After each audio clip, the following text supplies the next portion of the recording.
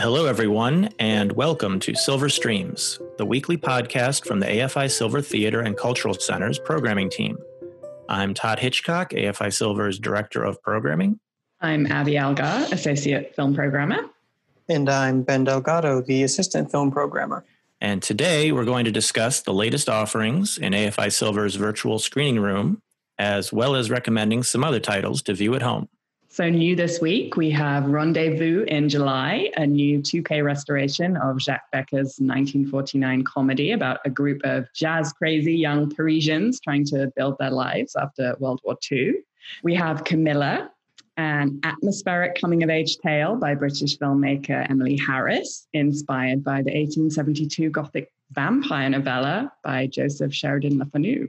We also have a new restoration of legendary director Zhang Yimou's sumptuous Oscar and Golden Globe-nominated 1995 crime thriller, Shanghai Triad, starring Gong Li, and Bungalow, a new 4K restoration of German filmmaker Ulrich Koller's first film, a subtly comic love triangle starring Danish actress Trine Dyrholm.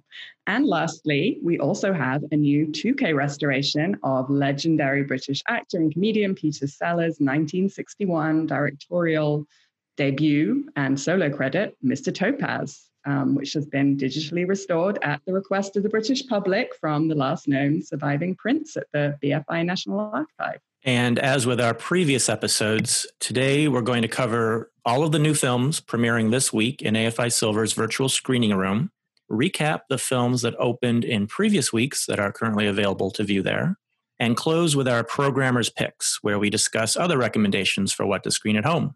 This is episode 16 of Silver Streams. We began this podcast in early April, shortly after closing the doors to the AFI Silver Theater and launching our virtual cinema program. We want to thank everyone both for listening to the podcast and for screening films at home from our virtual screening room. By screening these films at home, you are supporting AFI Silver.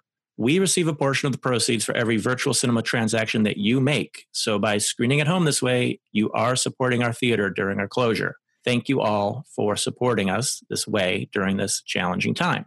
And our big hit last week was the Austrian film The Tobacconist, which is based on the international bestseller by Robert Ziethaler and stars the late Bruno Ganz as Freud. So a big thank you to everyone who watched that. It's an encore from J by J last year, where it was a closing night film. And so we're really, really happy to be able to bring it to more people. And I'm also happy to note that two more of the additional films in our virtual screening room that were added last week were among the top performers. And that was We Are Little Zombies and House of Hummingbird. These two are two of my absolute favorites, not only in the screening room, but of films that have come out this year, two of my favorites there overall. And also doing really well, very popular with all of you viewers out there at the moment in our screening room, are the documentary selections. So Ai Weiwei, Yours Truly, John Lewis, Good Trouble, and Capital in the 21st Century. That is the film version, documentary version of the Thomas Piketty Economic Home, continues its great run in the virtual screening room, continues to do really well. So thank you all for watching those films at home. Before we get into the new films that are opening this week, that being the week going into Friday, July 17, we have an announcement to make. We will be taking a 2-week hiatus from the podcast, so we won't be back with a new episode until Friday, August 7. So looking ahead to the week of July 24, the films that will be new, either on that Friday or leading up to that Friday, we're going to let you know now, listeners of the Silver Streams podcast, you're hearing it here first, what films are going to open that week coming up. So this is for Friday, July 24, or going into Friday, July 24.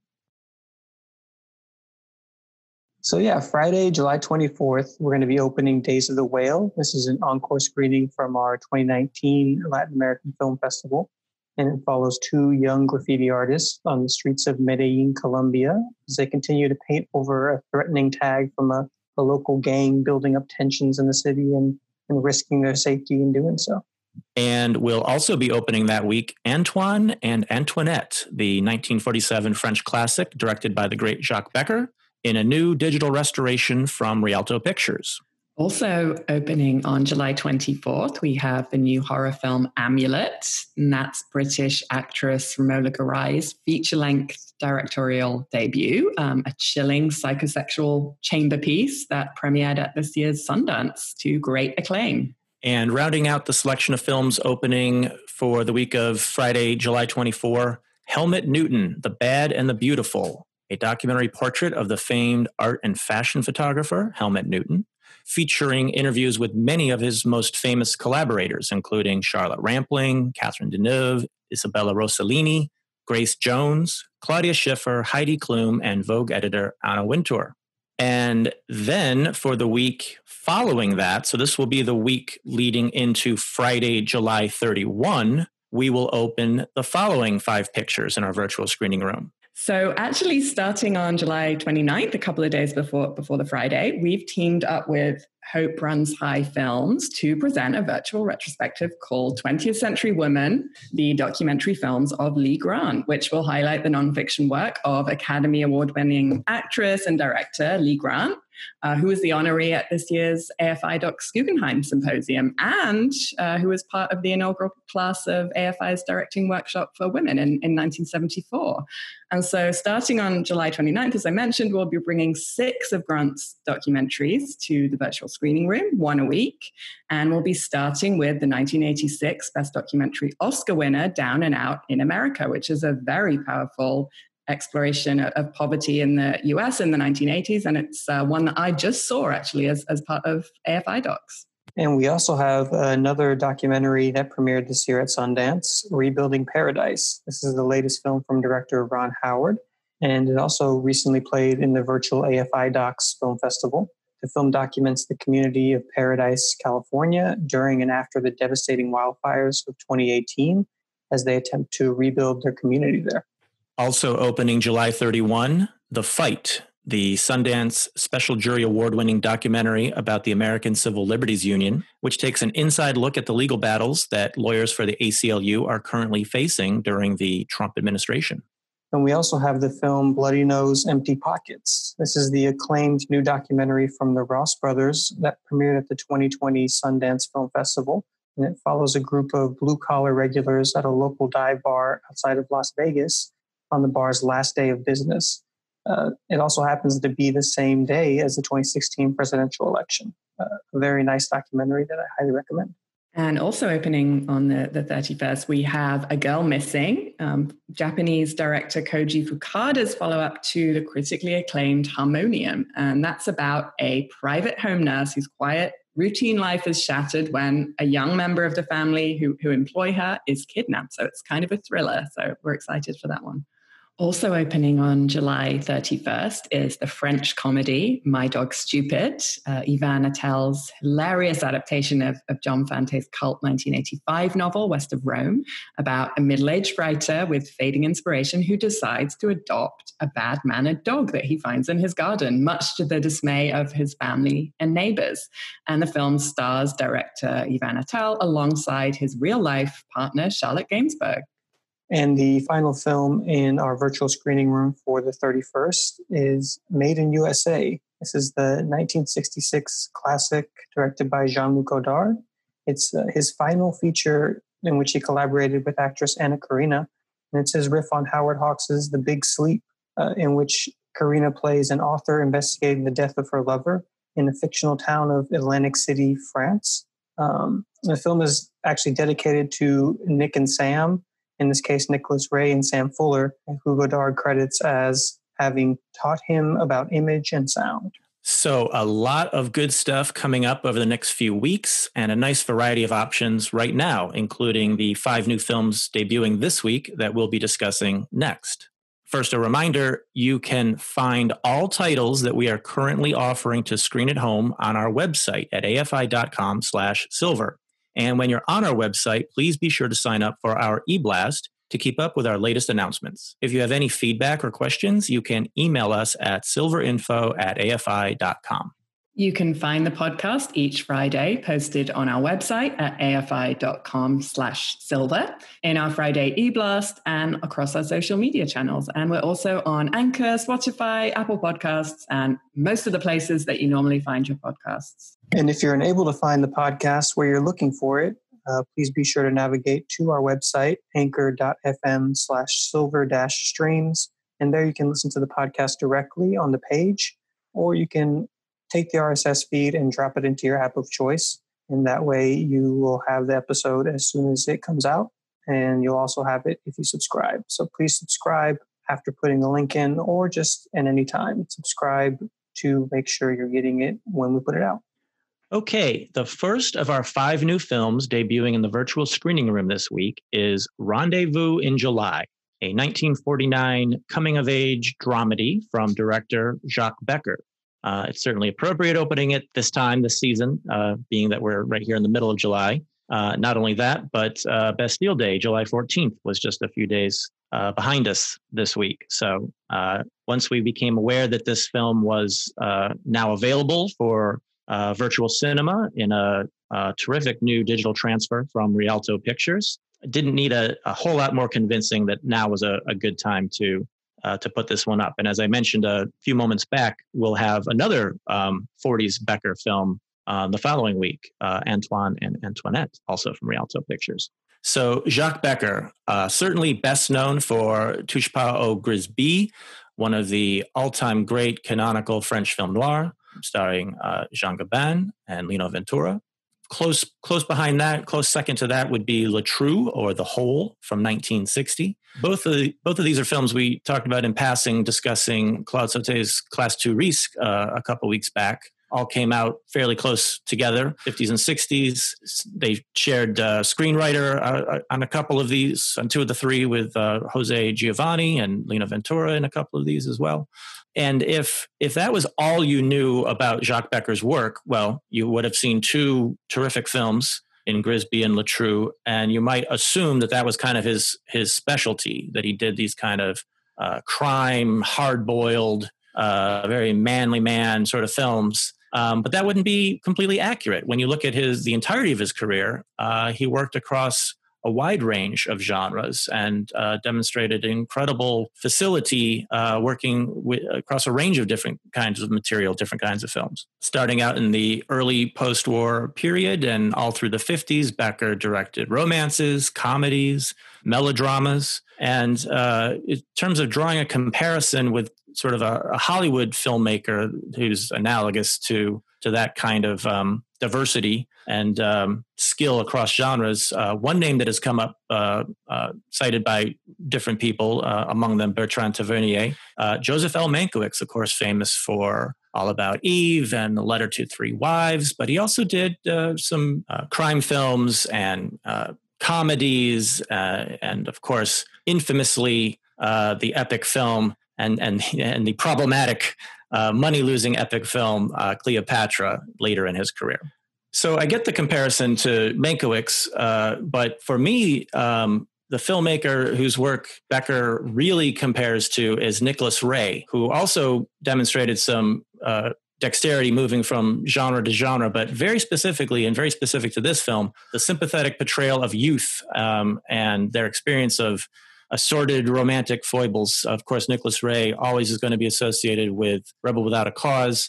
And I think there's some interesting comparisons to that film and this one, and its look at a young generation, in this case, a little bit more university age, but their challenges as they try to find a place for themselves in this world. So Rendezvous in July is a coming-of-age story across an ensemble cast. Lucien, played by Daniel Guélin, dreams of traveling to the Congo to make an ethnographic film, along with his pal Roger, played by Maurice Ronet, who's trained as a cameraman but unable to find work, currently gigs as a jazz trumpeter. That is, if only the two can scrape together the funding to make the film project happen. Lucien dates Christine, played by Nicole Courcelle, and Roger dates Thérèse, played by Brigitte Aubert. And the 2 girls are both drama students, and they both have gotten parts in the play written by Christine's brother, Francois, with the play directed by the impresario Rousseau.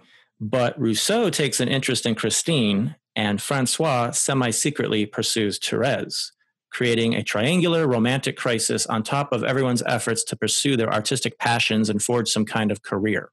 The film provides an insight into early post-war France as experienced by this young middle-class generation, with a lot of detail and flavor and great sensitivity to the way they are dealing with having their dreams delayed and desires thwarted. But it also mixes in a lot of comedy and scenes with the friends interacting and enjoying themselves despite whatever their problems or frustrations may be at the moment. Among the memorable imagery and detail, the gang drives around in an amphibious car owned by their pal Pierrot, which is presumably some kind of army surplus acquisition. So the car can turn into a boat, which at one point they used to cross the River Seine. Pierre was a butcher's son, and at one point he barters meat that he's stolen from the back of the shop to trade for gas for the amphibious car, which just we're given the impression that's the kind of thing people might have actually done at the time. And the group of friends haunt the jazz clubs of Paris. And this is kind of the film's secret weapon in that it soaks up the atmosphere of this crowded subterranean Paris nightclub. And there's several scenes like this with young people dancing in close quarters. There's this crazy swing dancing, really terrific swing dancers for the part, taking place in the most crowded together, close quarters setting with people being literally thrown back into the crowd and coming back out onto the very tiny floor to dance some more. It's almost like a swing dance mosh pit going on, all in this extremely cramped subterranean club. And the young people all around, the guys are wearing flannel shirts, and a lot of them have goatees and Van Dyke beards, and a lot of the men are smoking pipes. So that must have been the fad of 1949 when the film was made. It very much looks like the kind of setting that you would expect the young Jack Kerouac to wander into. It's very proto-beat bohemian era on display in this social milieu. And it's here that we're treated to an extended performance by American jazz cornetist Rex Stewart, a veteran of the Duke Ellington bands.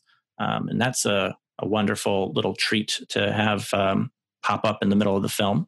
A quick note about the wonderful cast. Daniel Gellin in the lead as Lucien. He had a very long, very busy career over the next 40 plus years, including working with Becker again a few years later on a film called Edouard and Caroline. And through the 50s, probably his biggest most prominent run of films. He worked with Max Ophuls on La Ronde and Le Plaisir.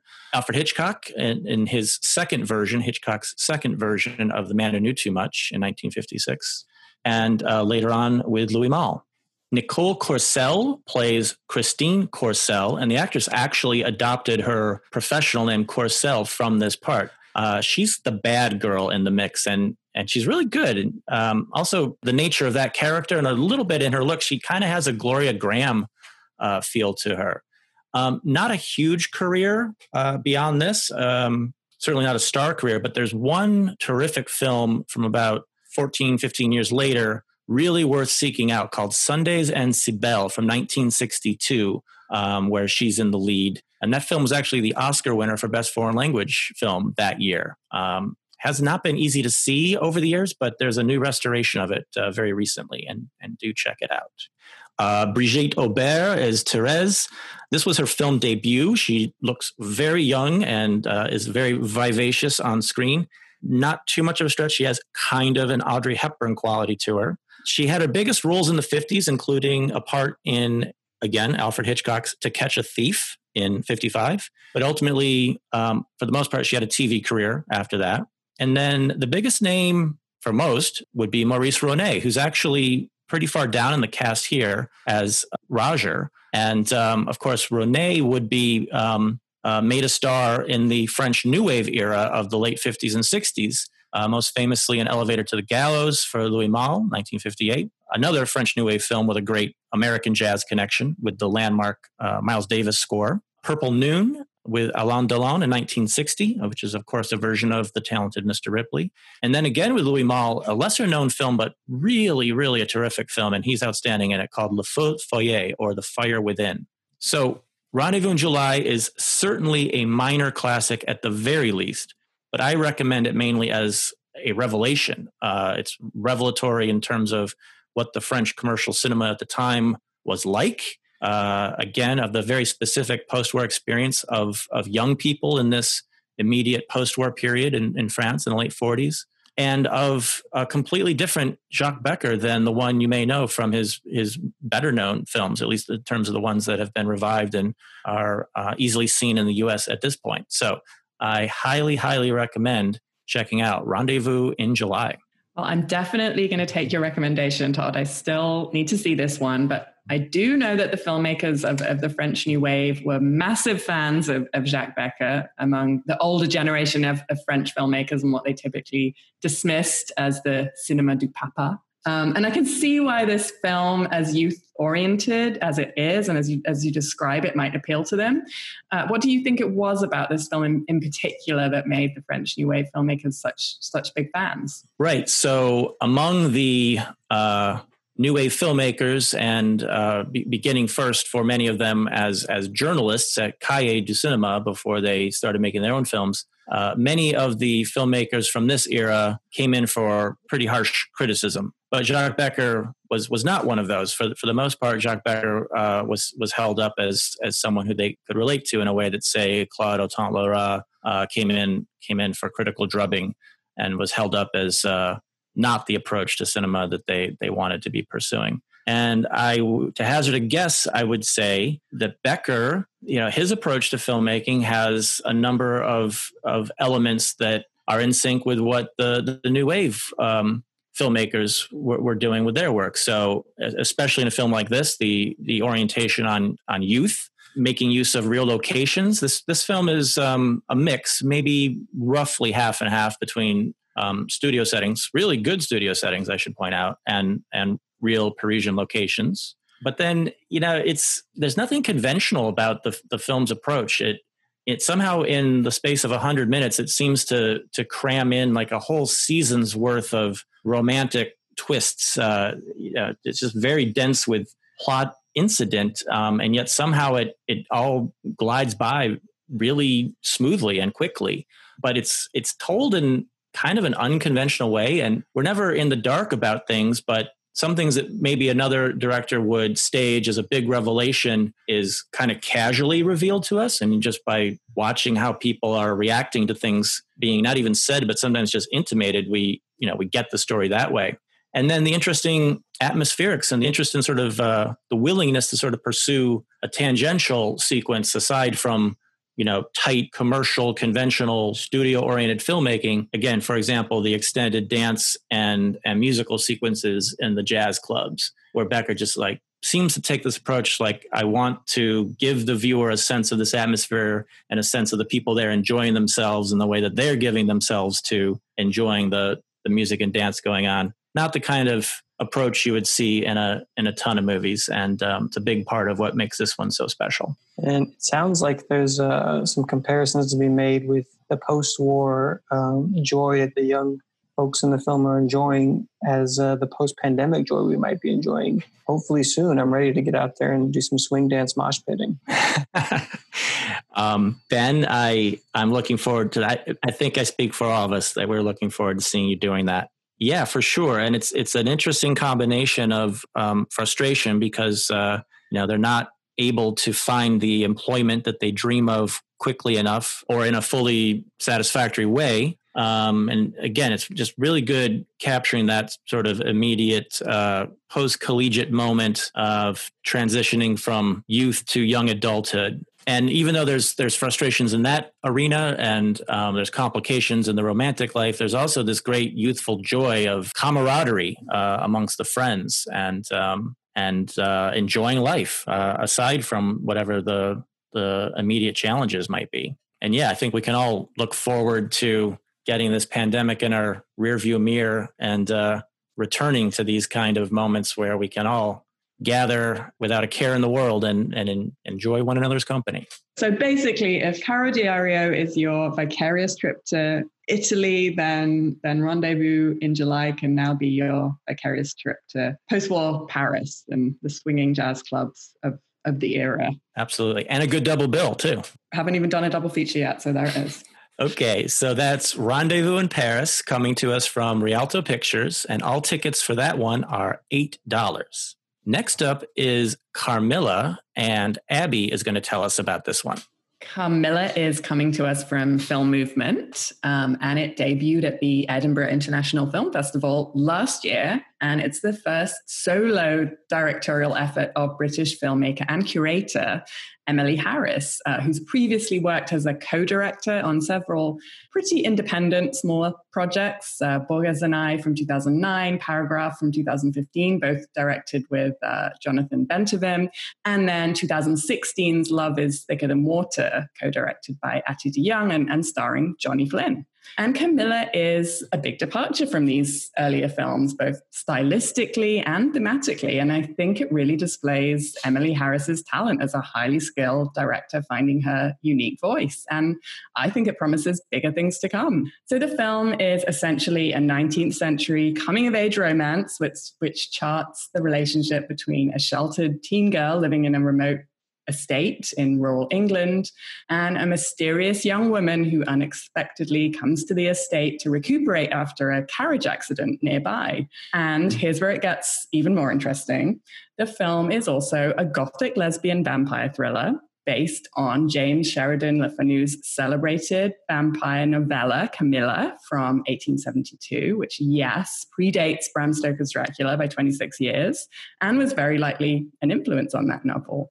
And it's widely considered to be among the earliest works of vampire fiction, and certainly among the first to feature a female vampire.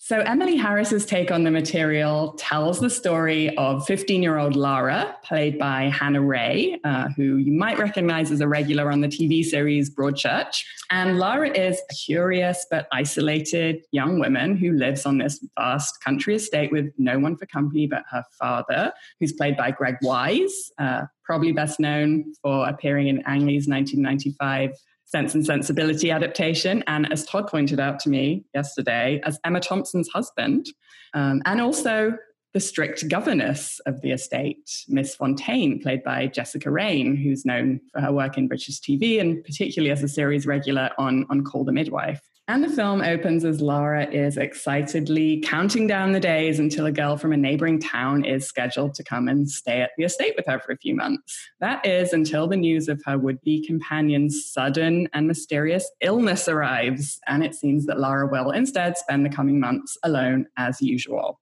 And Lara is devastated by the news and she falls into this depression, but everything changes when a nearby carriage crash brings with it the mysterious, glamorous Camilla, played by the German-Turkish actress Devrim Lingnau in her on-screen debut.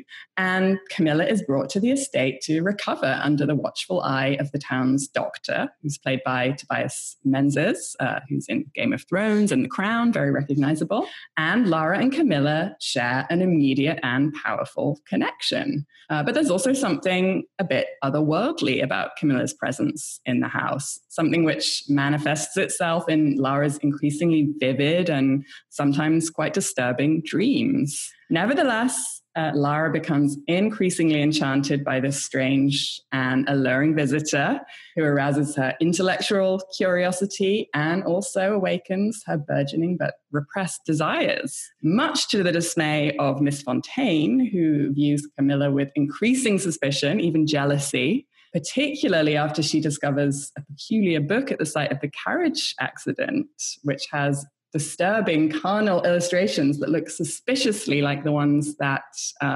Lara has been studying secretly in her anatomy texts. And all of this is happening at the same time that there are rumors of the supernatural swirling around in the local village. So this is a very effective candlelit coming-of-age fable, which blends the supernatural with a story of forbidden love and the tale of a young woman rallying against repression and against the fear inspired by female sexuality, intellectual awakening, and independence. And while you do have many of the tropes of the vampire genre here, although I will say that Emily Harris plays with and subverts some of these, you also have an excellent entry into the teen-oriented supernatural love story genre, which encompasses everything from the Twilight Saga to Thomas Alfredson's Let the Right One In and Catherine Bigelow's Near Dark. And I think there's just a little bit of all of these in Camilla. Visually, the film is a real treat. Contrasts these shadowy, moody, candlelit interiors with beautiful sun-dappled daytime garden shots, and also extreme close-ups of crawling insects and rotting fruits and human flesh. And for Call Me By Your Name fans, yes, I think there's a peach in there somewhere. The cinematography is by Michael Wood, who's perhaps best known for his documentary work. He did the recent 2009 film Pavarotti, as well as the 2016 film The Beatles' 8 Days a Week, which we screened and was a massive success. And he really does a fantastic job of capturing this Gothic atmosphere using a color palette that oscillates between the bucolic daytime pastels and earth tones and the candlelit high contrast nighttime and dream sequences. And Emily Harris uses this to amp up the tension as Lara and Camilla gravitate towards one another, just as Miss Fontaine's suspicions increase. And of course, complementing the cinematography is the excellent art direction and production design and costume design, all of which add to the film's kind of sumptuous overall look. And I mentioned that Emily Harris is a curator in addition to being a filmmaker. She actually works for the Victoria and Albert Museum in London, which is a museum dedicated to the applied and decorative arts and design. So I think it's no surprise that she has a very keen and precise eye for the many visual elements that come together to create a specific sense of time and place and atmosphere. The costume design is by Academy Award-winning costume designer John Bright, who won an Academy Award for 1985's A Room with a View, and who also did the costume design on Ang Lee's 1995 Sense and Sensibility, which I mentioned features Greg Wise, who plays Lara's father in this film. And there's also excellent art direction by Isabel Dunhill, who has 2 other films coming out this year, Rose Glass's St. Maud and Sarah Gavron's British coming-of-age drama Rocks. So Emily Harris is really giving this film's source material a new lease on life here, and she's maintaining the period setting and the Gothic atmosphere while making it very contemporary and relevant and feminist, I would say. I'd call it Portrait of a Lady on Fire meets Twilight Saga in the English countryside, flashes of Byzantium, A Girl Walks Home Alone at Night, Daughters of Darkness, and even The Love Witch. So basically, I recommend it. Abby, I love all of the films that you just rattled off. And if that's the company this film is keeping, that's very good company indeed. But I have a question. This novel, the source material, it's often cited as an influence for the vampire genre and other Gothic horror films. But how often has this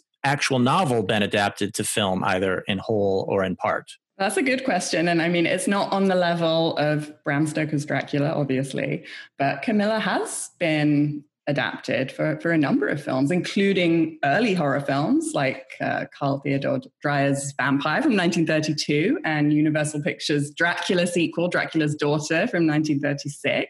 And it was also deployed in some of the lesbian vampire exploitation films that were popular in the 60s and 70s, like Roger Vadim's Blood and Roses from 1960, Jean Rollins' The Shiver of Vampires from 1971, as well as several Hammer horror films from the early 70s, including The Vampire Lovers from 1970.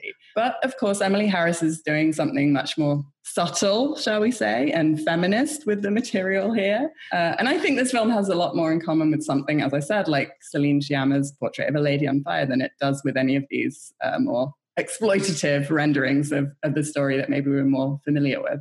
And Carmilla even makes an appearance in Vampire Hunter D Bloodlust, the anime. It's part of the Vampire Hunter D series. So even an animation in an anime. So it sounds like the Carmilla story has been out there, even if it's not always by that name, occasionally by that name, and then some wide-ranging appearances and manifestations, as Ben was mentioning with the anime side, Vampire Hunter D. I am a little bit familiar with that one as well. But it's good that there's a proper adaptation of it now, and as Abby said, one that's maybe giving proper due to the source material. So that's Carmilla from Film Movement. Next up, Shanghai Triad, the 1995 film from director Zhang Yimou, and Ben is going to tell us about this one. So Shanghai Triad is coming to us from Film Movement. It is a new digital restoration. As Todd mentioned, this is from director Zhang Yimou, and the film is based on Li Zhao's 1994 novel, Rules of a Clan, And it follows the 14-year-old Shui Sheng over the course of 7 days after he's invited to the big city from his rural home by his uncle Lu to work in the Tang crime family gang as a servant to the boss's mistress, Bijou, who is played here by Gong Li from Raise the Red Lantern, Farewell My Concubine, Memoirs of a Geisha, many other films. And she's also featured in the upcoming Mulan live action adaptation.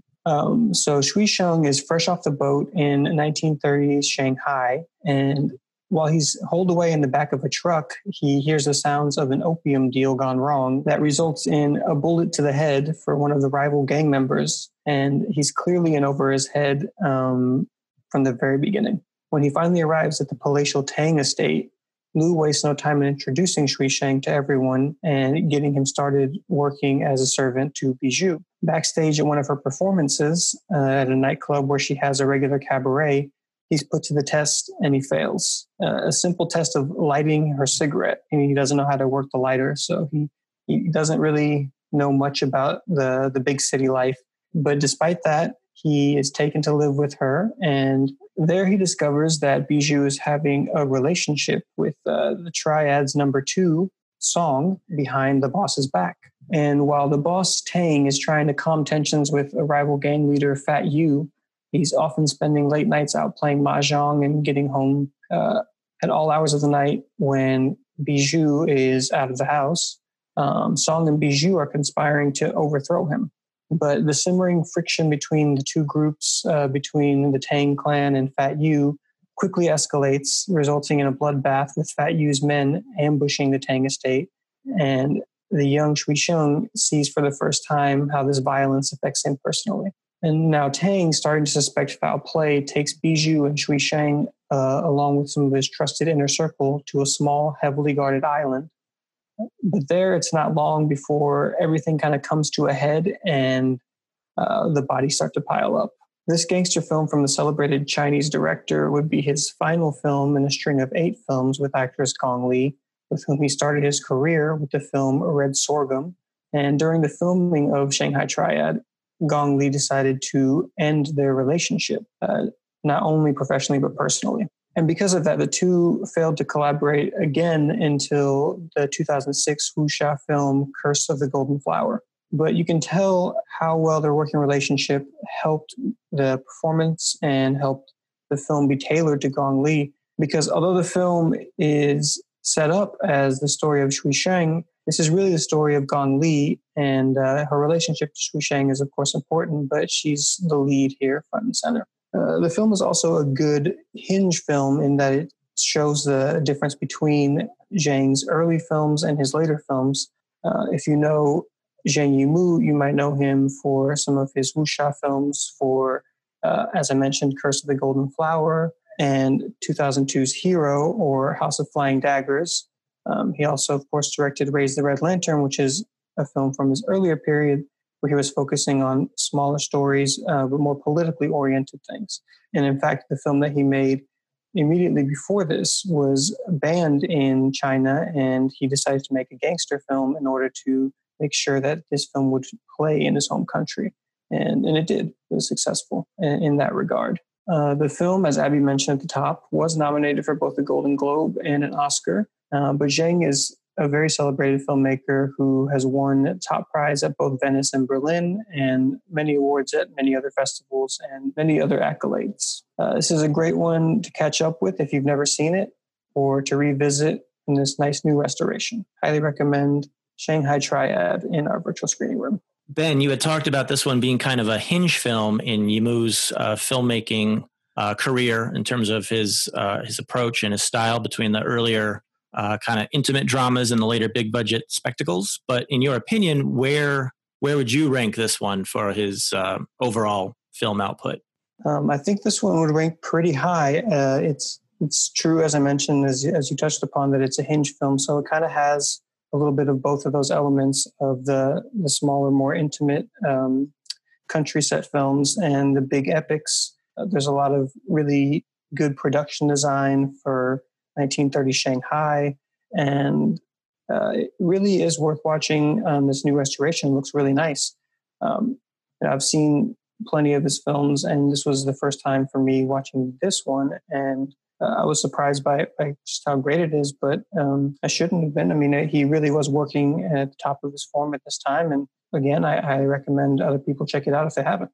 Gong Li is so good in this film, Ben. And as you mentioned, the film really focuses on her character. And for some reason, I was kind of surprised by that. But she is really the one who stands out in this otherwise male-dominated realm of the criminal underworld. And she does a great job also of allowing us to empathize with what is actually a pretty unlikable character at times. Yeah, she gets pretty nasty, especially with the 14-year-old kid. But you do sympathize with her, especially by the end. You really do sympathize with her character. And yeah, Gong Li is great. She's always really good. And as I mentioned, I think this being the final collaboration with Zhang here, that they really had a good working relationship, and it shows. Okay, so that's Shanghai Triad coming out on the occasion of its 25th anniversary from Film Movement Classics. Next up is the 2002 film Bungalow from German filmmaker Ulrich Kohler, and Abby is going to tell us about this one. I am. Another restoration. Bungalow's coming to us actually in a 4K restoration from Grasshopper Film.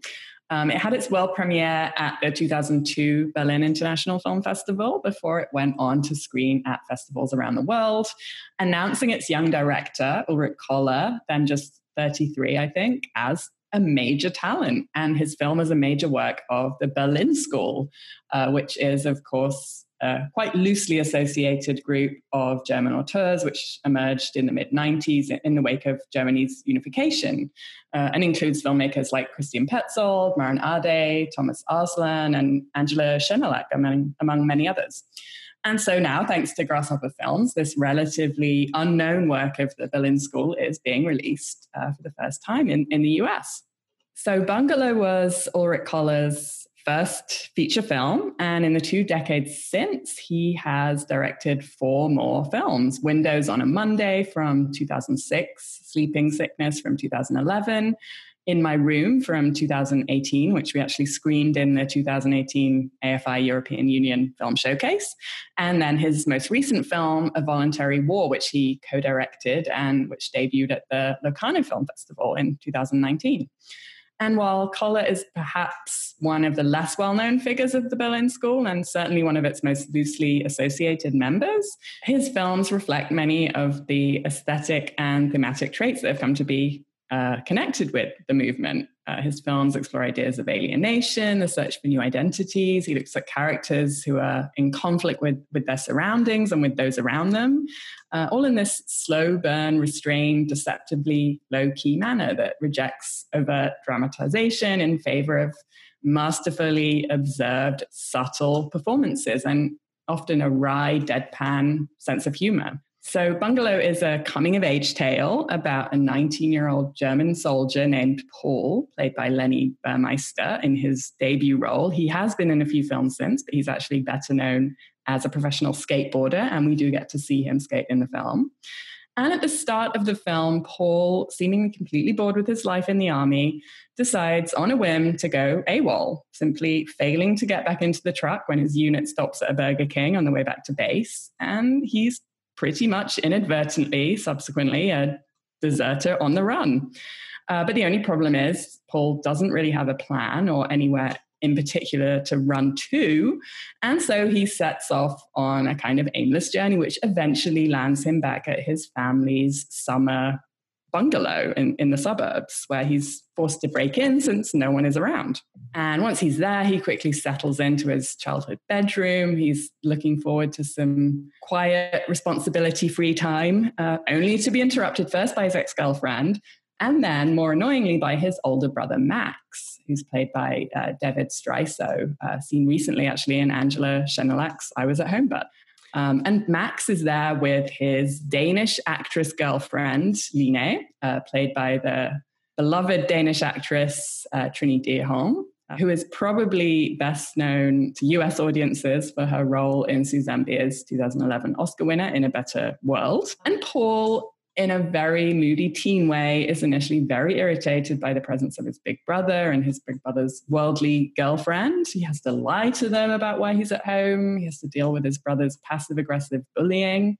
But over the course of a few lazy, hot summer days in which the film takes place, Paul develops a slightly unhealthy obsession with Line as someone who seems to be kind of everything he's not. She's free and she's worldly and she's glamorous and she's grown up. And as Paul continues evading his responsibilities, lazing by the pool and avoiding phone calls from the army and his parents, he awkwardly starts to pursue Line, who kind of unintentionally or maybe not leads him on and indulges his self-pity and his aimless following. And you get the sense that Paul's fixation on Line has much more to do with his boredom and this self-destructive desire he has to get at his brother and disrupt the lives of everyone around him than it does with a genuine affection or attraction. Although it is easy to see why Line, as this beautiful, accomplished, exotic outsider, ends up at the center of this slightly odd love triangle between two brothers. And of course, things could get very tragic and Shakespearean from here, but Koller totally upends that expectation with this kind of naturalistic, detached, wry, almost comic treatment of the situation and the at times cringeworthily humorous interactions that occur between the central characters. So Bungalow is a very unconventional coming-of-age narrative, and it offers an examination of youthful alienation, frustrated masculinity, and familial estrangement, while also refusing to over-dramatize the situation as Paul's presence kind of destabilizes the lives of everyone around him. And it's great to be able to see this film in a new restoration as well, because it looks fantastic. And cinematographer Patrick Orth, who worked with Koller on all of his subsequent films and was also the cinematographer on Maren Ardei's Toni Erdmann from 2016, is a master of framing and composition. And he also effectively manages to convey simultaneously both a sense of claustrophobia and also a sense of alienation and distance through the use of his camera. And the final long shot of the film, by the way, which was done in a single take, several minutes long, is quite a brilliant way to end the film. And obviously I'm not going to spoil it, but be watching for it. It's pretty good. So if you're looking to explore the early work of one of Germany's most interesting and maybe underrated contemporary filmmakers, and for an astute judgment-free depiction of youth in all its selfish and awkward intricacies, then I highly recommend Bungalow. And I'd also suggest seeking out Koller's 2018 film In My Room, which I think could be considered a spiritual sequel to Bungalow, and that it's about a drifting man, slightly older this time, 40-something, who unexpectedly has to deal with the unwelcome freedom and boredom brought on by, yes, the apocalypse. So it's a good one, and it would be a great double feature. Yeah, and maybe another one with an odd sort of timeliness to watch now. I'm really looking forward to watching this one because I have some catching up to do with Ulrich Koller. But for me, the main selling point is, of course, Trine Dyrholm, who I think is an outstanding actress, and I've been enjoying her work going back for a long time now. Just very quickly, just rattle off a few things that our listeners might know her from or may want to jot down to seek out themselves. But going all the way back 20 odd years ago, she was among the cast of The Celebration from Thomas Vinterberg, really big film in contemporary Danish cinema and the whole dogma moment. Terrific in that. And then, as you mentioned, a few years later on, Suzanne Bier's Oscar winner In a Better World. She's part of the terrific ensemble in A Royal Affair, one of Denmark's biggest films of all time, and the one that also happened to launch Alicia Vikander into stardom. Love Is All You Need, again with Vinterberg in The Commune, film called You Disappear that we featured in our EU showcase a couple years back. Nico, 1988, and very recently Becoming Astrid, a terrific film about the author, Astrid Lindgren, author of Pippi Longstocking, among other beloved children's books. So the fact that this is a Dyrholm performance from a ways back that's now available to see, I am very much looking forward to checking this out. Yeah, Dyrholm is great in this role, playing this kind of glamorous outsider character from a world far away who represents everything that Paul feels he's missing in his life. And Ulrich Koller specifically decided to cast a non-German actress in the role for that very reason. And he felt that making it a Danish character would kind of be the perfect nationality because it would be kind of neutral in a way that casting, say, a French or Swedish actress might not be. Both of those may have unique connotations that go along with them. And so naturally, Dear Holm, as one of Denmark's then up-and-coming young actresses, was the ideal choice, and it worked out well.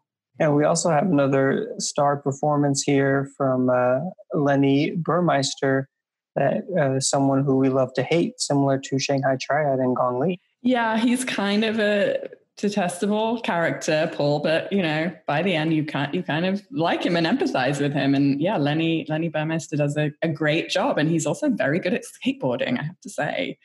He actually won the Best Actor prize at the Buenos Aires Film Festival that year. So he hasn't done much since, as I mentioned, but he's really good in this. But he's still out there skating, of course. Oh yeah, he's a veteran of the skateboard scene in Germany. Okay, so again, that's Bungalow, out in a new 4K restoration from Grasshopper Film. And the fifth and final film that we're opening this week is the 1961 comedy Mr. Topaz from Film Movement Classics. This film is based on a play by Marcel Pagnol. Pagnol, of course, playwright, filmmaker, and novelist, one of the great creative forces in 20th century French culture. Pagnol most famously associated with his trio of plays and the films based on them, known as the Marseille trilogy of Fanny, Marius, and César. Pagnol produced and or directed various film versions of his various plays, and in the case of Topaz, he directed not one, but two film versions, the first in 1936 and the second in 1951, just 15 years later. And that later version starred the comedy great Fernandel. There was another French version of Topaz a film version made in 1933. And in that same year, there was also a Hollywood version of Topaz. That one starred John Barrymore and Myrna Loy. So for a time, and at the time in 1961, when this British version comes along, Topaz would have been a very well-known property with people, most likely recalling previous versions that were done not that long back. It's just strange from this remove to realize how seemingly forgotten the play and the various film versions are today. Here, Peter Sellers plays Mr. Topaz, a dedicated school teacher who pines for his colleague, Miss Mouche, played by Billy Whitelaw, who's also the daughter of his headmaster, Monsieur Mouche, played by Leo McKern. Sellers is as poor as a church mouse in terms of very modest wages he earns as a school teacher with a little bit of tutoring on the side, and lodges with his teaching colleague, Tamis, played by Michael Gough. And Tamis is an interesting character who takes great vicarious interest in Sellers' infatuation with Miss Mouche and his extremely timorous and tentative wooing of her, with the married Tamis taking on the position of sort of an older brother and giving him some coaching. But it's quite clear as the two are conversing that Tamis maybe doesn't have that much experience himself and is largely attempting to live out vicariously through Sellers' budding romance with Miss Mouche. But Topaz's career as a school teacher takes a bad turn when one day he is summoned to the headmaster's office and asked to fix the grade of one of his duller students, whose grandmother happens to be a baroness, played by the great Martita Hunt, best known for her unforgettable performance as Miss Havisham in David Lean's 1946 adaptation of Dickens' Great Expectations. Topaz is put on the spot in an audience in the headmaster's office with the Baroness, asked to change the grade, a move urged on by the hypocritical Mouche. But even as the two threaten Topaz with ruin, he continues to refuse to change the grade, which leads to the unceremonious firing of the hardworking teacher. But here fate deals Topaz an unexpected card. Music hall singer Susie Courtois, played by Nadia Gray, whose child Topaz tutors, convinces her lover, the thoroughly corrupt city council member Castel Benac, played by Herbert Lom. Of course, Lom and Sellers will always be paired together for the Pink Panther movies, with Sellers Inspector Clouseau opposite his foil, Commissioner Dreyfus, with Binnock hiring Topaz as the patsy front for a shell company created with the express purpose of kicking funds back to Binnock on a lucrative street sweeping contract. For a time, Binnock benefits from Topaz's naive, unquestioning compliance. But over time, Topaz wises up to the scheme and resolves to outmaneuver those who have taken advantage of him. While it's satisfying to see Topaz outcon the cons, it's also tragic in that he has gone way beyond just losing his innocence to full-on cynicism. So for a film that is mostly a gentle comedy, it has a surprisingly bitter resolution. Mr. Topaz represents an unusual landmark in the career of star Peter Sellers. It represents his only directorial credit. It came at a vital moment in his career. Comes out in 1961. At this point, he's had tremendous success, first on The Goon Show on radio, beginning in very early 1950s.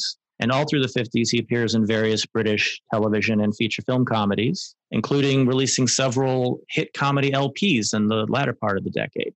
And he's, at this point, right on the cusp of breakout international stardom. A year later, he plays Claire Quilty for Stanley Kubrick in Lolita in 1962.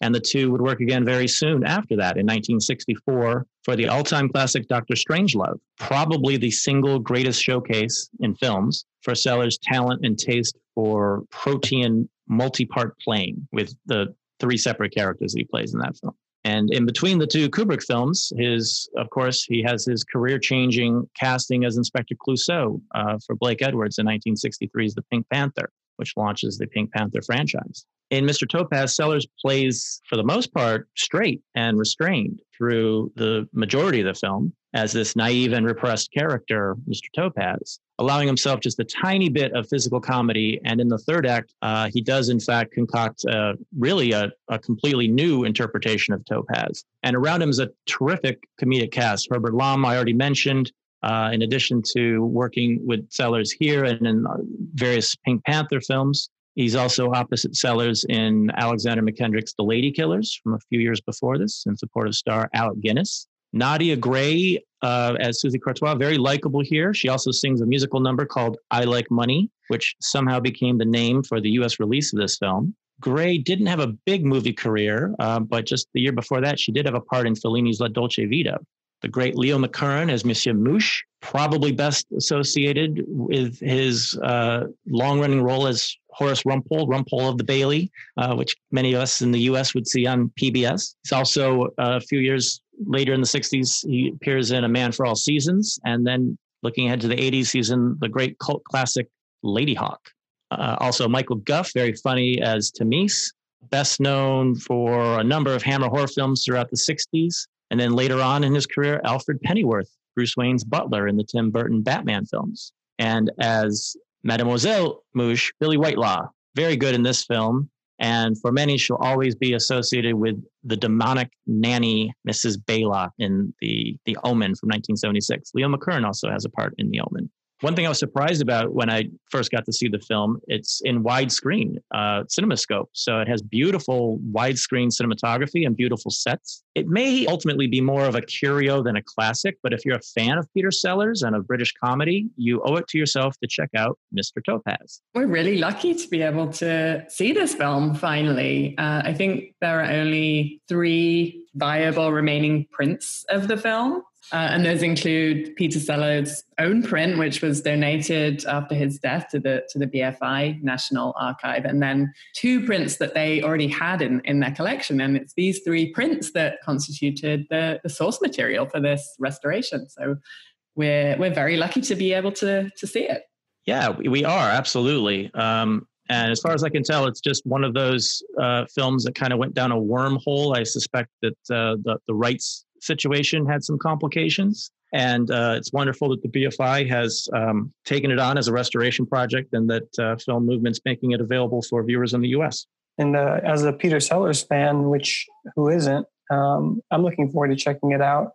Also interesting to note that the song you mentioned and the title of the film in the U.S., I Like Money, was written by George Martin. Yeah, and when you see the number and hear the song, You get the impression it's just a little ditty that was probably knocked out really fast. It serves the role of having Suzy Courtois do a number, and it's just a funny, silly little song. Nothing too complicated about it. Again, very strange that that became the title, at least for the release that took place in the U.S. But on the George Martin side, I noted recently in doing a little bit of research about the film that George Martin also produced at least some of the comedy LPs that Sellers did. So I'm guessing that this was just a continuation of their friendship and collaboration. Okay, so again, that's Mr. Topaz, new restoration.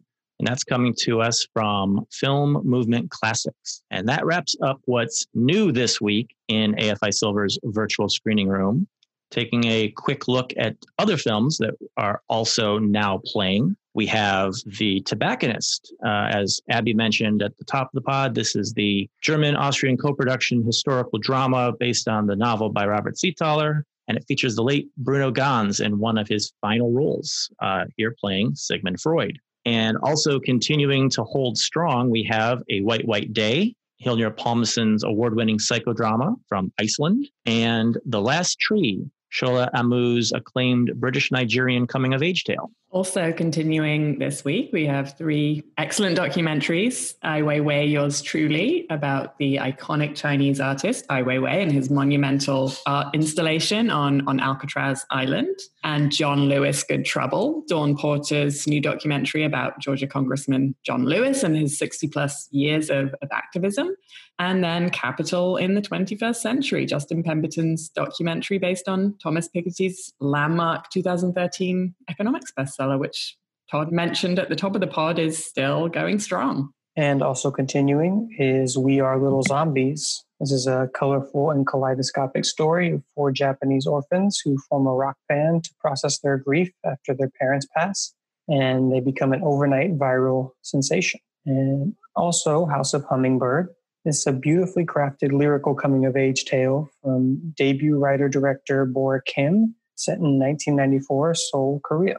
And to round out the rest of our top performers currently in the virtual screening room, we have The Audition, an intense psychological thriller written and directed by Ina Weisse, starring Nina Haas as an obsessively driven violin teacher. That film, German, of course. And we also have 2 from Italy, set in Italy at least. So first up is Tommaso. This is Abel Ferrara's semi-autobiographical tale about an American expat filmmaker living in Rome and struggling with a late midlife crisis, here played by Willem Dafoe. And Caro Diario, Nanni Moretti's triptych of comedic tales from 1993, for which he won the prize for Best Director at the Cannes Film Festival.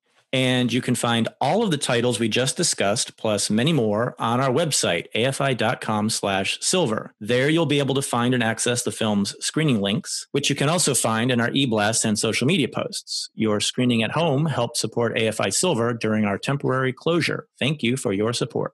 Now, in addition to discussing everything available to view in our virtual screening room, each week we also like to discuss some other ideas for films you can view at home. And this week, we're choosing to discuss a beloved film that will mark its 25th anniversary this weekend. And that's Amy Heckerling's high school comedy classic, Clueless, which was released 25 years ago this Sunday, July 19. And Clueless is very much a classic, one of the most beloved films of the 1990s, much rewatched and much quoted. And I was reading a recent Huffington Post article about Clueless's 25th anniversary this week. And I think Matthew Jacobs, the writer, sums up this universal and enduring appeal of the film really well. So I'll just quote him because he says it better than I can. So what followed in Cher Horowitz's wake was arguably the greatest teen movie crest in Hollywood history, lasting through the mid-2000s and making Clueless a phenomenon that united multiple generations. It was written and directed by a boomer, marketed to Gen X, made a contemporary classic by millennials, and transformed into a point of nostalgia by Gen Z. So yeah, this is so true. I was a teenager when the film came out, and I've watched it at various different ages since then, and find something to love and appreciate more each time. And to see another generation discovering the film all over again is brilliant. And I've seen lots of articles recently about Gen Z making fun of millennials and millennials roasting boomers and everyone forgetting to mention Gen X, although we all know that they're the best generation. So maybe this film is the one thing that we can all agree on. Clueless, bringing you the solution to intergenerational conflict since 1995. And for me, the film is really one of my favorites, one of my all-time favorites that I saw. I think it's kind of a pattern on the podcast. I talk about films I've seen way too young, but this one I saw when I was 8 years old and had just broken my shoulder and collarbone in a sledding accident and was out of school for 2 weeks. And I was able to pick a film from the video store. I picked this one. I have no idea why an 8-year-old boy I was picking Clueless, but I watched it, I think at least 5 times on the VHS tape, and most of it probably went over my head. I know definitely having rewatched it since that, as Abby mentioned, every time you kind of get something new out of it, and I was not getting all of the details the first time around. That's for sure. But you obviously had very good taste from a young age, Ben. I mean, that's the answer. That's why you're watching it at age 8, of course.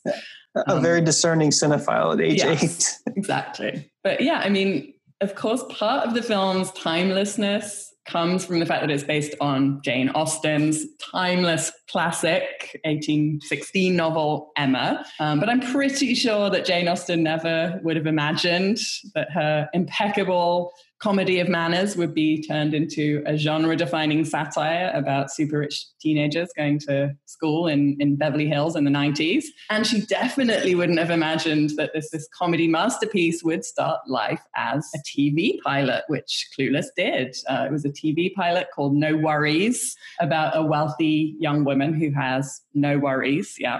And sees the world kind of exclusively through rose-tinted glasses. And the pilot was commissioned by 20th Century Fox after the success of Heckerling's 1982 smash hit, Fast Times at Ridgemont High, and the TV show that followed.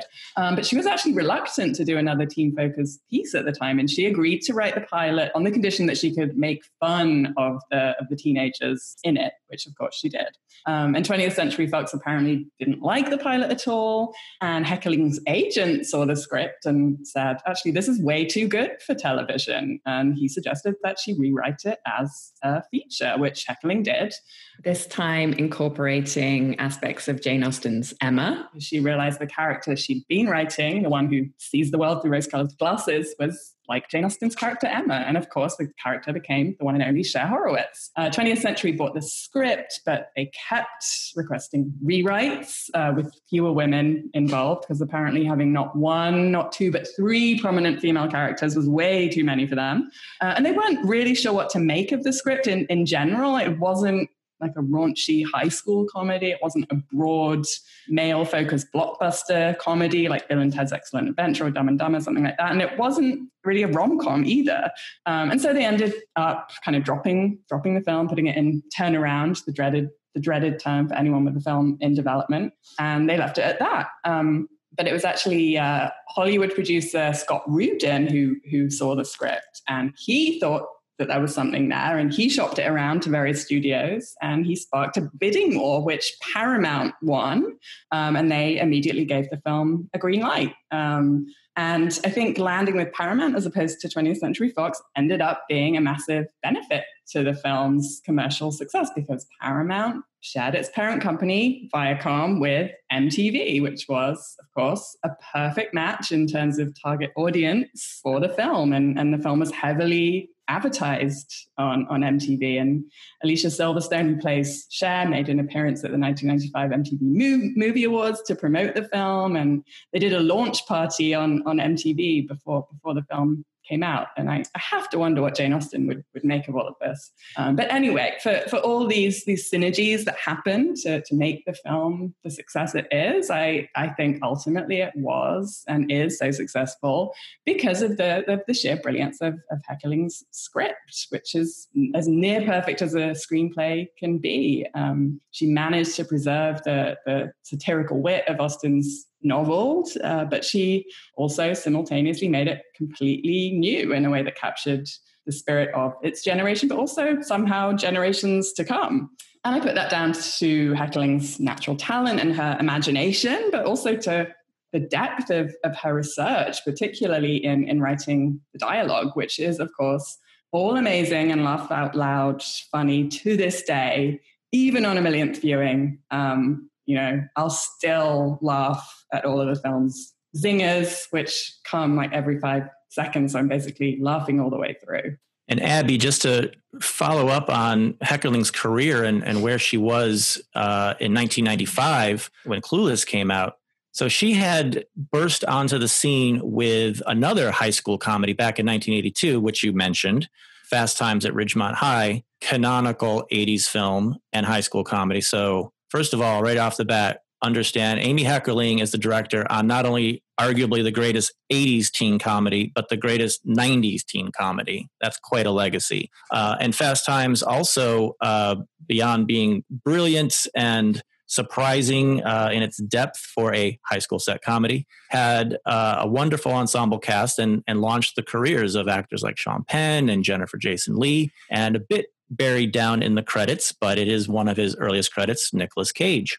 Heckerling goes on to direct National Lampoon's European Vacation, which did very well. And for those of you around in the 80s, also recall being constantly on cable television. And then towards the end of the 80s, the Talking Baby pictures, Look Who's Talking, followed up immediately in 1990 with Look Who's Talking 2, John Travolta, Kirstie Alley, and Talking Babies, of course. All right, maybe not considered the pinnacle of comedy, but they were hugely, hugely successful money-making machines.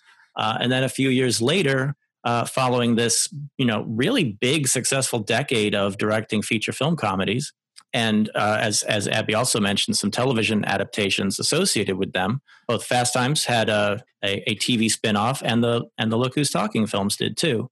And then Clueless, as Abby just explained, starts off as TV, then gets turned around and reconceived into the film it became. And hugely successful, embraced at the time by both critics and audiences. But as the reason we're talking about it now, of course, is because it's never let up. It's as fresh now as it was when it came out 25 years ago. And just a quick discussion of Heckerling's subsequent career, because you would think with all of that success that it would carry on in subsequent years on the feature film side. And sadly, it doesn't really.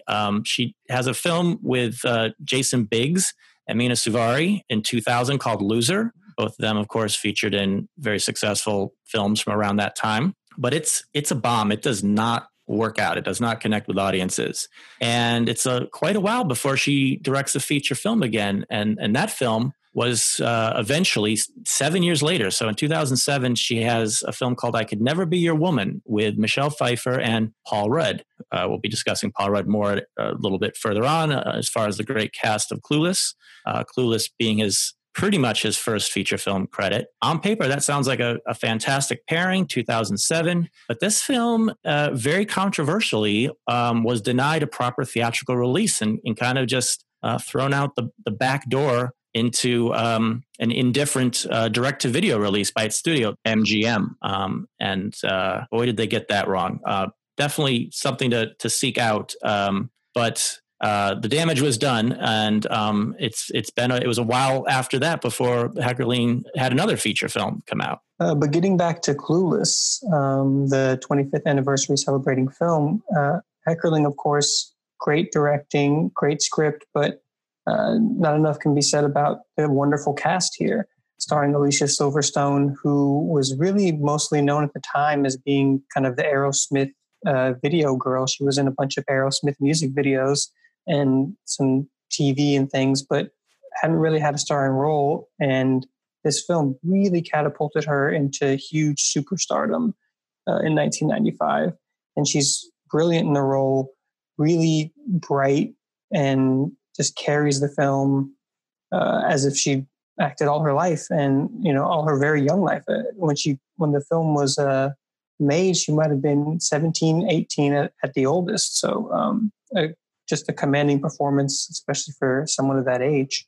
And to get a sense of what that's like, if you haven't seen the film somehow, if you aren't familiar with the film Clueless, we'll play you a clip from the beginning of the film where Cher is introducing her best friend, Dion, and picking her up for school. Here's where Dion lives. She's my friend because we both know what it's like to have people be jealous of us. Girlfriend. And I must give her snaps for her courageous fashion efforts. Hey, Cher. Dion and I were both named after great singers of the past who now do infomercials. And of course, Dion, played by Stacey Dash, you heard in that clip. But Alicia Silverstone, of course, has a wonderful supporting cast beside her with some of the smaller roles, including Wallace Shawn and Twink Kaplan, who she sets up, two of the teachers in the film, and who she works to set up along with Dee. And after she does that, goes on to her real project, the new student in town, Ty, played by Brittany Murphy. This would be one of her early roles too, alongside Alicia Silverstone. She was 1 year younger than her. And a brilliant performance here with an accented role, a very naive character who gains confidence throughout the film and becomes the popular girl, eclipsing Cher's popularity even as a brand new student. And after she gets a makeover from Cher and Dee. And to get a better idea of the character that Brittany Murphy plays, Ty, and just an idea of the rest of the cast and kind of what you have in store for the film, early on, right after the makeover happens, we see Cher introducing Ty to the campus and the various social strata of the school. So we'll listen to that clip now. So we decided to show Ty the ropes at Bronson Alcott High School. That is Alana's group over there. They do the TV station. They think that's the most important thing on earth. And that's the Persian Mafia. You can't hang with them unless you own a BMW. And there's Elton in the white vest. And all the most popular boys in the school. Including my boyfriend, ain't he cute? Yeah. If you make the decision to date a high school boy, they are the only acceptable ones. Cher, which one of them's your boyfriend? Ask F. Cher's got attitude about high school boys. It's a personal choice every woman has got to make for herself. Woman, let me $5. Murray, I have asked you repeatedly not to call me woman. Excuse me, Miss Dion. Thank you. Okay, but street slang is an increasingly valid form of expression. Most of the feminine pronouns do have mocking, but not necessarily misogynistic undertone. Wow. You guys talk like grown-ups. Oh, well, this is a really good school. And of course, you get to hear about all the different groups in the school. And in the clip, we're introduced to Murray, Dee's boyfriend, played by Donald Faison, who most people would know from Scrubs, if you would know from this film, where he co-starred alongside Zach Braff in the entire series as his best friend. But he's also great in this film, very funny, and again, very young, as is the whole cast. And also among that great young cast, Breckin Meyer as the Lodi character Travis Birkenstock, Jeremy Sisto as Elton, and Justin Walker as Christian, who are alternately possible romantic interests for Cher, and Breckin Meyer, Ty's original and ultimate love interest. But chief among the young cast on the male side that bears mention is, of course, the very young Mr. Paul Rudd, here making, again, pretty much his feature film debut in 1995. He had done some television work prior to that. And all the way back there, 25 years ago, all of that Paul Rudd goodness and likability is there and on display. And it's not a surprise that eventually he got to put that to great use across a range of comedies, including rom-coms, including gross-out comedies, including the genre unto himself, that is Judd Apatow comedies. So just a few of the highlights along the way. He's featured prominently in, of course, Anchorman, The 40-Year-Old Virgin, This Is the End, Role Models, the cult classic Wet Hot American Summer, and, of course, paying the big bills, his role as Ant-Man across a string of Marvel Cinematic Universe titles. And then just one more note about the cast, not the young side of it, but as Cher's dad, Dan Hedaya, I think is just wonderful, really great character actor, and one who's had a tremendous career, turning up in, over 100 films at this point, but best remembered for Coen Brothers' Blood Simple, Mulholland Drive, David Lynch, The Usual Suspects, and another comedy from the 90s, Not that well known, but I really enjoyed it, and I encourage you to seek it out. It's called Dick, as in Tricky Dick Nixon. And in that, Nixon's crimes are, if I remember correctly, exposed by crusading young teenagers played by very young Michelle Williams and Kirsten Dunst. And so, yeah, let's bring it back to Cher Horowitz and Alicia Silverstone in what is perhaps one of my favorite little bits in the film right here. Get down on the ground, face down. Come on. Oh, no. You don't understand. This is an Alaya. And a what? It's like a totally important designer. And I will totally shoot you in the head. Get out. Good. Good. Yeah. All right. Count to 100. Thank you. 1, 2. All right, so that's Cher Horowitz after she is dropped all the way out in Sun Valley and has her designer dress ruined in a serious hold-up situation. And of course, fashion is this like totally important part of Clueless. But not just in terms of the plot. The film's costume design is one of the many factors that makes it so iconic, and has also been the inspiration for literally millions of Halloween costumes since 1995. And the film's look, and particularly its costume design, was just another of the many ways in which Heckerling and her team were so successful and imaginative in world building and in creating this kind of epic team Fantasia, which has remained stylish for 25 years now. So apparently in researching the film and its costumes, Heckerling and her costume designer, Mona May, visited LA high schools to get a sense of what teens were wearing at the time. And they were kind of dismayed by the results and the prevalence of the grunge look and the abundance of flannel and baggy jeans and t-shirts and weirdly mismatched layers and dark colors. For reference, maybe see My So-Called Life or Reality Bites for that side of it. And this was not the look that Heckerling and May wanted for the film at all. They wanted something more fun, more brightly colored, more outrageous to fit this kind of bubblegum tinged teen fantasy world that they were creating. And so absent finding any precise inspiration in contemporary fashion, they had to look to other sources to create the look of the film and then kind of blend that with the grunge look that they saw in high schools at the time.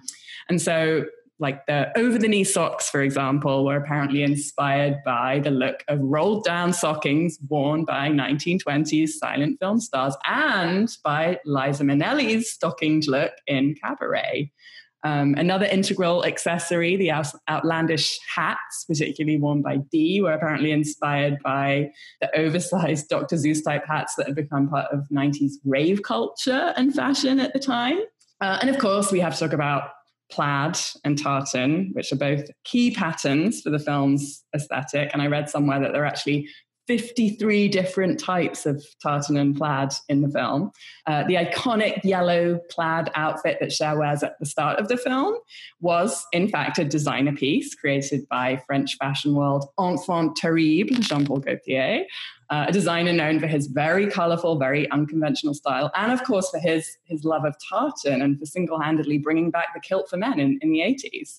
And while you might think that with all this designer wear, the film's costuming budget would be off the charts, the biggest expense was actually this one Jean-Paul Gaultier piece that Cher wears at the start of the film. And in fact, costume designer Mona May had a budget of just $200,000 to work with. And so many of the film's outfits were actually created from thrift store finds. And in fact, the black and white plaid suit that Dee wears to complement Cher's yellow ensemble at the beginning was created entirely by Mona May from various thrift store bargains, as were several of her hats, actually. And one more point about fashion in the film. Paul Rudd apparently wore a lot of his own clothes for the role of Josh. And I feel like he's still wearing the same clothes to this day.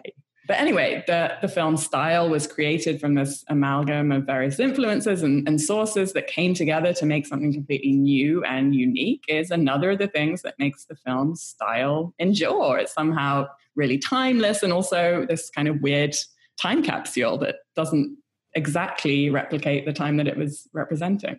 And speaking of the fashion in the film, you spoke a lot about the fashion of the women in the film, but just to briefly touch on the look of Justin Walker's character, Christian, he very much has a 50s style, and there's even a scene where Cher's dad says, I think it's something like, the death of Sammy Davis opened up a spot in the Rat Pack for you, something to that effect. Really funny line, but I mention it only because that sort of style, that sort of 50s, even swing, going back to the 30s style, is present in one of the bands that they go see in the movie, the Mighty Mighty Boss Tones. They have a couple songs featured, but they also have kind of a similar look with the hats and the big padded shoulder suits. But beyond the Boss Tones, the soundtrack itself is really a who's who of 90s artists, and put together by the great music supervisor, Karen Rockman, who did Pulp Fiction, Boogie Nights, and Reservoir Dogs, among others, mostly working in the 90s. But the soundtrack really has a bunch of great songs, including Just a Girl by No Doubt, which we heard in the first clip, where Cher is going to pick up D. And a couple Radiohead songs. That was my introduction to Radiohead. It was a Fake Plastic Trees acoustic version, and My Iron Lung is featured a couple times, I think. And of course, Coolio's Rolling with the Homies, or Rolling with My Homies, rather, is one of the early scenes of Ty just opening up at a party. That song's featured and comes back later on in a diner scene. So music really a key part of this movie, and kind of nonstop wall-to-wall songs. And just one more observation note about the specificities of 1995. We talked about the fashion, talked about the music selections on the soundtrack. The movie, start to finish, great jokes, great dialogue, one great line after another, but there's a handful of really good cell phone jokes that I love in the film. And 1995, that's kind of like the bleeding edge of people have cell phones and they're making jokes about cell phone use and overuse. And, only a few years following that, it would become the ubiquitous thing where we're all on our cell phones way too much. Part of contributing factors to the film holding up so well. But for 1995, still a little bit on the front end of that kind of observational humor. And there's several excellent jokes involving the cell phone use in the film. I mean, basically, this film predicted that we would all be sitting around dinner tables looking at our phones. That's pretty much nailed it. Yeah. And talking to your friend who you then pull up to as you're both talking to each other on your phone in the hallway.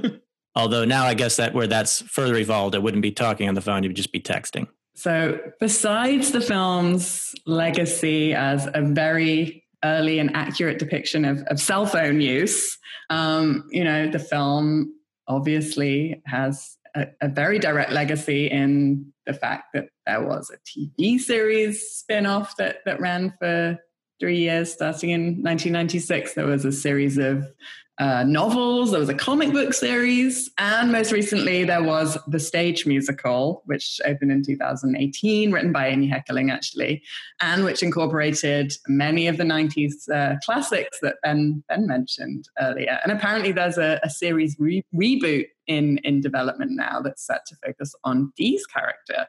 But I don't think you can overstate the wider influence of Clueless and Cher Horowitz on other iconic female characters in film. I mean, just think of Reese Witherspoon's Elle Woods in Legally Blonde, probably wouldn't exist. And also other female-directed teen movies, films like Greta Gerwig's Lady Bird, Olivia Wilde's recent Booksmart, lots of nods to Clueless in there. Even Autumn de Wilde's recent Emma adaptation, which was period set, but had a very contemporary, tongue-in-cheek feel to it. And even Greta Gerwig's Little Women adaptation actually could be compared to this film. And by the way, Amy Heckerling is actually named after Amy in Louisa May Alcott's Little Women. And the high school in Clueless, Bronson Alcott High School, is named after Louisa May Alcott's father, who was a fierce advocate for women's rights and education. So I feel like if Amy Heckerling could now make a Gen Z high school set adaptation of Little Women, the circle would be complete. So if you're listening, Amy Heckerling, give me a call and we'll work on the script. Absolutely agree with everything that Abby was just listing off. And if you out there, our listeners, if you've made it this far, we presume you agree as well. I just want to make sure everyone's aware that a lot of what we just talked about and much, much more about the making of Clueless and the legacy of Clueless, you can read about in the really fun book with the perfect title, As If, from local Washington, D.C. area film and television critic Jen Chaney. Do check it out. And if after all that Clueless talk, you're ready for a rewatch, and we hope you are, or maybe a first-time watch, the film is available currently on Netflix. And if you don't have Netflix, you can also rent it on the various rental platforms, Amazon, Google Play, YouTube, iTunes, etc. So it's they're available for you to watch this weekend. But before we go, we have to leave you with one of the most iconic, if not the most iconic, scenes in the film, which shares a great performance in her debate class and with her teacher here, played by Wallace Shawn. Should all oppressed people be allowed refuge in America? Amber will take the con position. Cher will be pro. Cher, 2 minutes. So, okay, like right now, for example, the Haitians need to come to America. But some people are all, what about the strain on our resources? But it's like, when I had this garden party for my father's birthday, right? I said RSVP because it was a sit-down dinner. But people came that, did not RSVP. So I was, totally bugging. I had to haul ass to the kitchen, redistribute the food, squish in extra place settings. But by the end of the day, it was the more the merrier. And so, if the government could just get to the kitchen, rearrange some things, we could certainly party with the Haitians. And in conclusion, may I please remind you that it does not say RSVP on the Statue of Liberty. Thank you very much.